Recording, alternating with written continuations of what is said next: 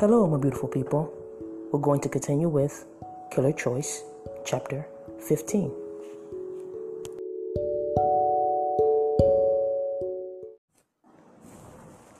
Killer Choice, Chapter 15.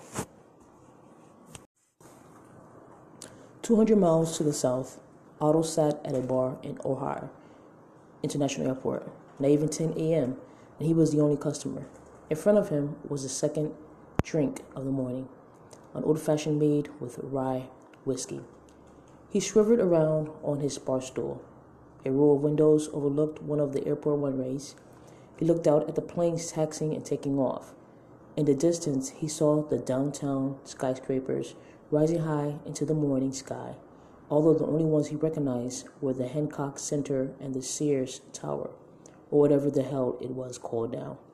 Beyond that, hidden by the city skyline, was the corridor of Lake Shore Drive, the chaos of Lake Michigan. Chicago, such a beautiful city, so much to see and do. But he didn't have time to enjoy it. His trip was a functional one, a trip to give him a rock-solid alibi for the night of Devin Peterson's murder. He doubted the police would connect him to the murder, but they did. If they did, his ass would be covered. The inkjet printer whined as it spit out a sheet of paper. Once it was silent, Gary grabbed the sheet from the paper trail and read the message typed on the front. Dear Mr. and Mrs. Foster, I heard about your situation and it broke my heart. I'd like to donate this money, $200,000 cash, so you can pay for the treatment and medical care you require. This is an anonymous donation, and I would please ask that you respect my wish to keep my identity a secret. Thank you for understanding. My prayers are with you. Sincerely, your white knight. Standing in Tyson's room, Gary slowly nodded. For the first time all day, he felt his spirits rising. He had the feeling that maybe, just maybe, everything would be all right. The day had been rough, one of the hardest days of his life. He tried to forget about the murder, but it was impossible to move past the horror of what he had done.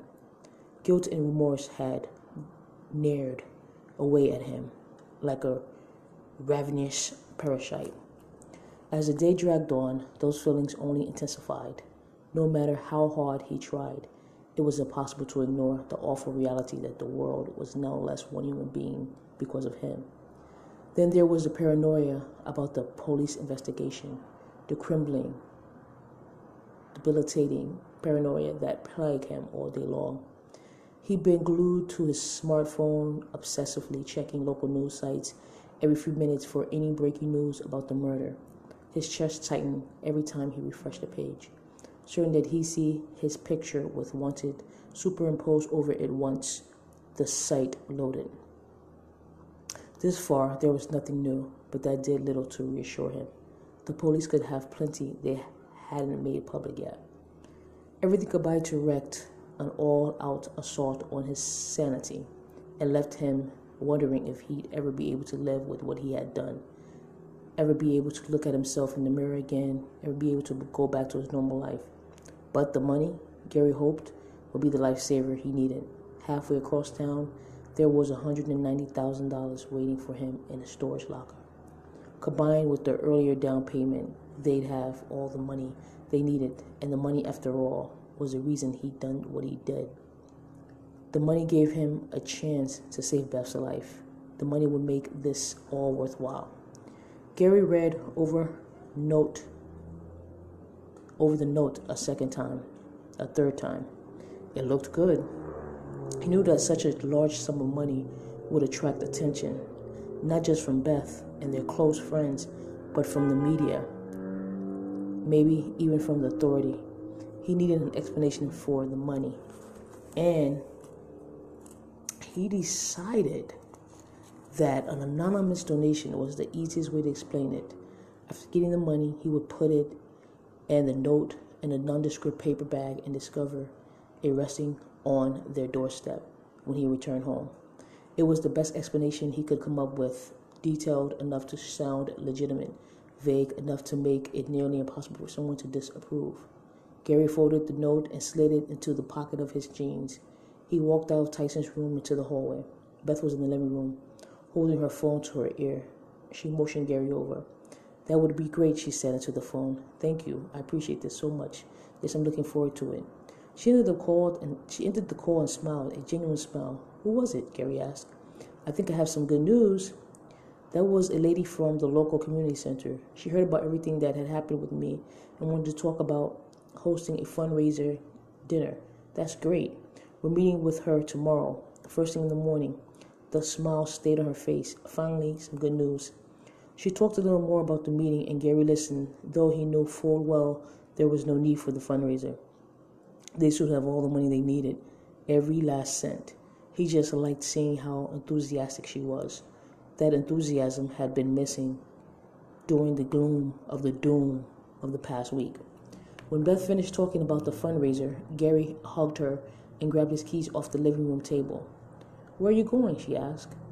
"I have to make a quick trip to the grocery store," he said. "Pick up some milk. Be back in 10 minutes, tops."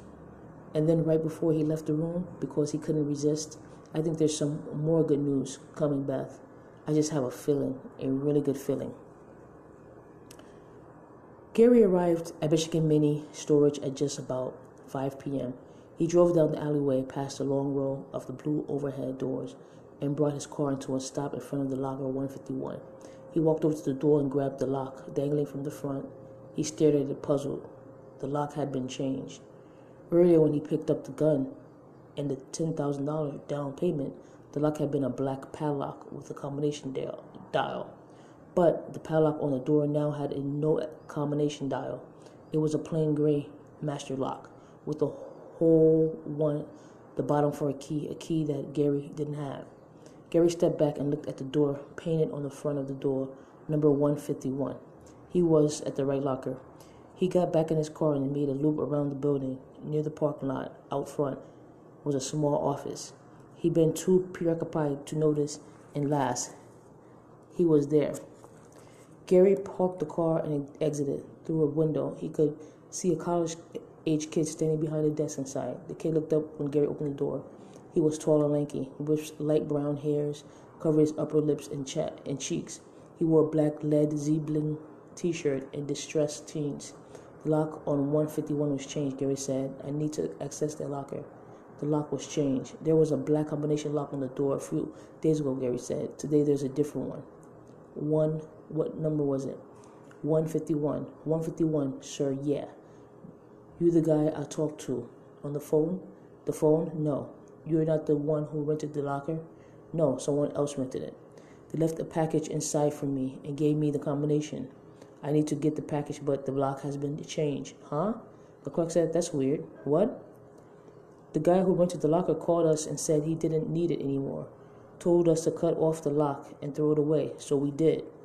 That lock that's on there now is one of ours. We padlock every locker that's not being rented. Keeps out homeless people, squatters." "When did the phone call come?" "This morning. I changed the locker right after he called." "What happened to the package that was inside the locker?" "There wasn't one. It was empty." Gary felt a sense of unease in his gut, a discomfort that bubbled to life like indigestion. "Listen." "What's your name?" he asked. "Brian." "Listen, Brian, you need to be honest with me. Was there anything inside that locker when you cleared it out?" "Nope, nothing." "You have no idea how important this is. If you're lying to me, I swear I'm not. I don't know where you're getting at, man, but there wasn't a single thing in there when I opened it up." Gary paused. Something was wrong. Something was gravely wrong. "I need to see inside the locker," he said. "You want to see the locker?" "Please, I want to see for myself." Brian shrugged. "It's not rented out now. No reason I can't show it to you." He grabbed a key ring with about 20 small copper keys on it. "Follow me," he said. They walked down the alleyway to locker 151, the entire walk. Gary felt his stomach doing super jumper jacks, his mind trembling backward and forward. Deep down, he knew what had happened. He tried to deny it, but deep down, he knew. When they reached locker 151, Brian inserted a key into the lock and pulled it off. He grabbed the door's handle and upward, sliding open the door. The 8-foot by 8-foot room was dark, not pitching, nothing, just pitch black, but close to it. Just enough daylight creeped inside for Gary to see the cement floor, the corrugated tin walls, the overhead lights hanging from the ceiling. He could also see the room was empty. His worst fear was confirmed. There was no package inside. Gary stood on the edge of the room and stared inside for what seemed like a very long time. He looked around as if they didn't understand the sight in front of him. But he understood it perfectly, of course. He knew exactly what had happened. There was no money, none at all. "He screwed me," Gary said, his voice a whisper. "I can't believe it. He screwed me out of the money."